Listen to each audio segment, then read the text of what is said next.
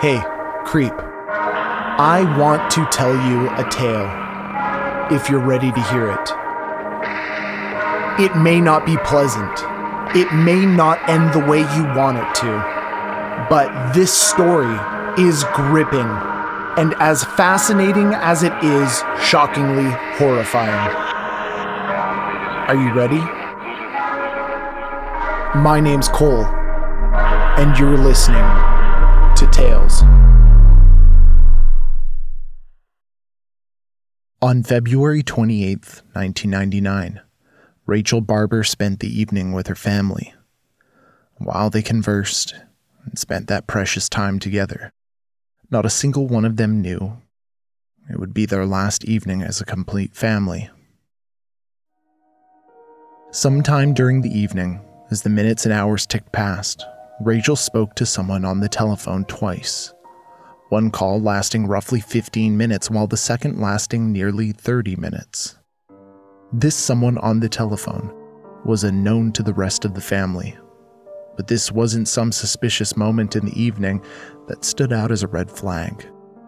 It wasn't until much too late that that moment would be framed in the minds of her loved ones forever. Rachel Barber, at the youthful age of 15 years old, was an ambitious and creative young woman. She was a model and diligent dance student, and her eyes were lit by the far-off stars and lights of Broadway, where she dreamt of performing musicals, acting up on the stage. Her natural beauty certainly didn't hurt how popular she was either, which she was very, and she had a steady high school relationship with her boyfriend Manny Carella. Everyone was attracted to her vivacious personality and natural charisma. On March 1st, Rachel had told her friends at her studio, the Dance Factory in Richmond, Melbourne, that she was headed to a job that would pay her lots of money. She'd also spoken to her boyfriend Manny about the opportunity, but had been overly secretive about it, telling him that she couldn't let him know the details of the job, but she did let him know that the job was above board, and that a girl she knew was facilitating the opportunity, one which she felt safe around. Rachel Barber left the dance studio on March 1st, 1999, and was seen getting on the tram with a blonde woman. And that's the last time she was seen alive. Her father had been scheduled to pick her up at 6:15 p.m., where she promised to be back at the tram stop waiting for him to take her home, but she never arrived. Given how out of character this was, and being the year 1999, well before teenagers having a cell phone in their pocket was even remotely commonplace, her parents became more and more concerned as the minutes ticked by and the worst imaginable scenarios began to play through their minds. Elizabeth Barber, Rachel's mother, began making phone calls, trying to track down her missing daughter. She called Manny, Rachel's boyfriend, as well as her friends, asking if anyone had seen her, pleading for information regarding where she might be. While she made those heartbreaking phone calls, Michael Barber, Rachel's father, drove about town, looking for Rachel. But as he found no evidence or sign of her, the futility of his attempt became more and more apparent. As they became aware that they weren't going to be able to handle this on their own, and within their own family, Elizabeth, Rachel's mother, called police to report Rachel's disappearance, and a missing persons case was opened. But when the family brought in pictures the next day to facilitate and flesh out the missing persons report that they had been told, and assumed would have been opened by then, they were in fact told that one had not been officially filed. There hadn't been a missing persons case opened, as the Barber family had been led to believe. Unfortunately, creeps, police were once again convinced that she was a runaway and would eventually show up. Once again, as we've discussed too often before, it was left to the ingenuity of Rachel's mother to try and find a lead as to her daughter's whereabouts. Elizabeth Barber began searching the phone records for clues. Perhaps Rachel had discussed running away with someone. Perhaps she'd made a string of phone calls to Manny the night before and they were eloping. But that's not what she found.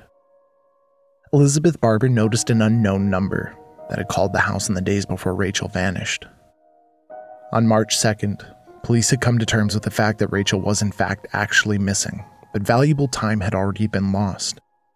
I don't exactly want to give investigators credit in this moment, but I will say that once their mind was settled on the fact that Rachel was in fact missing, they did bring in an enormous number of people.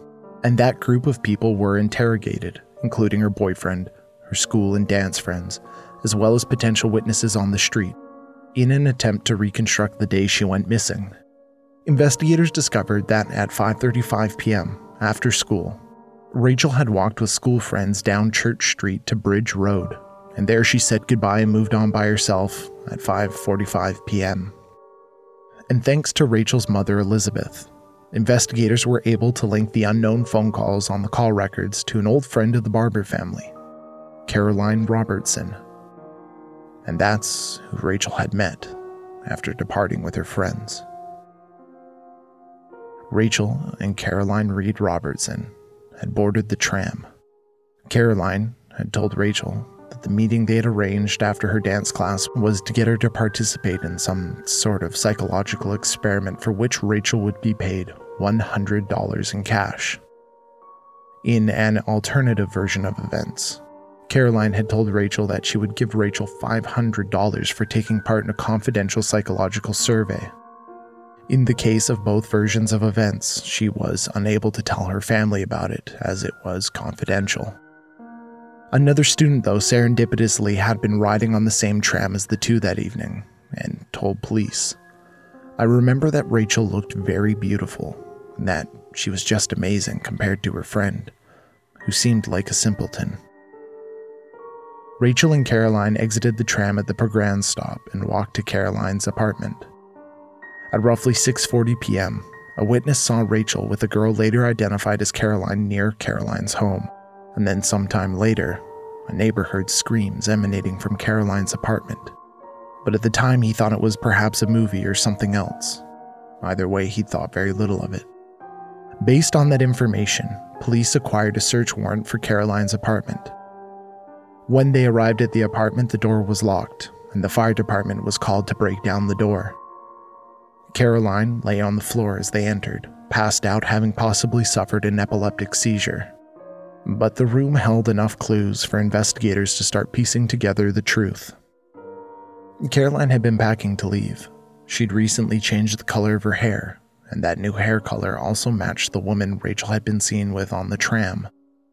They found bags of Rachel's clothes, as well as a birth certificate filled out with the name Rachel Elizabeth Barber, and, last but not least, a sickening murder plot journal.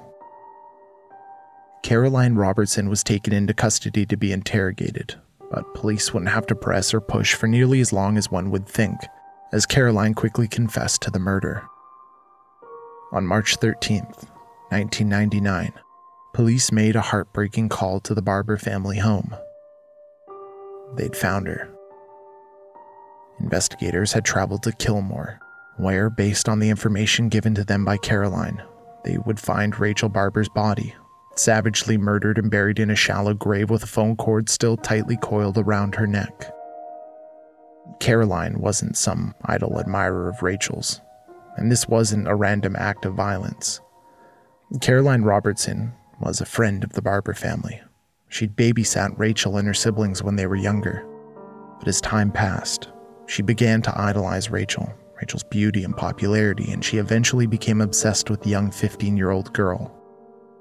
Caroline's coworkers told police that she'd taken more than a few sick days leading up to March 1st, 1999, and that she'd awkwardly and artificially brought up the fact that she knew a girl named Rachel that had a history of being a runaway.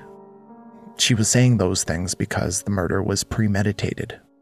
She'd planned to kill her friend far in advance.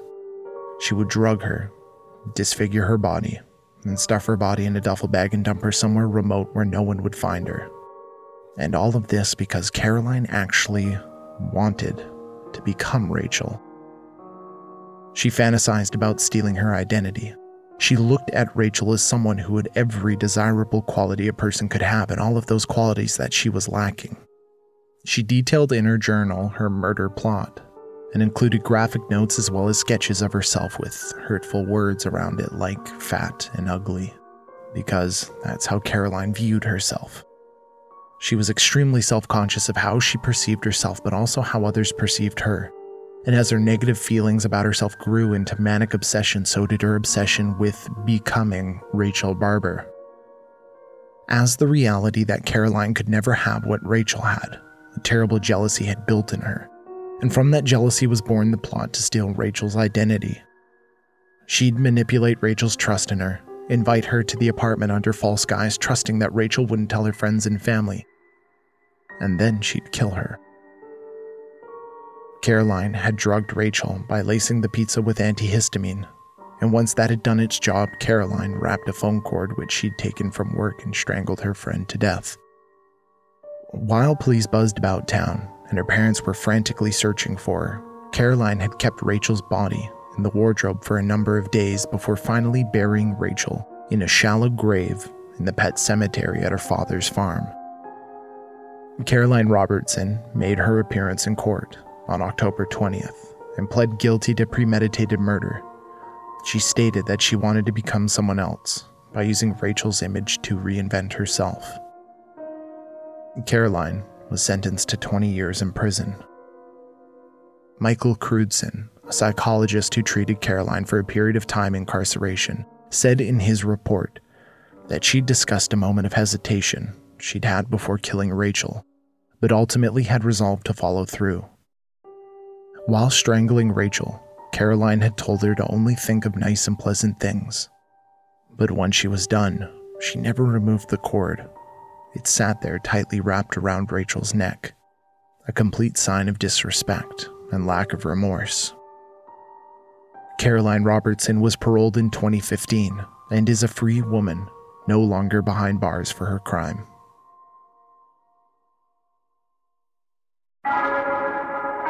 So, creeps, that brings us to the end of our tale. If you enjoyed this episode and want more, please consider becoming a Patreon member by visiting patreon.com/talesbycole, where we release a Patreon-exclusive podcast weekly for Patreon members generous enough to donate $5 or more.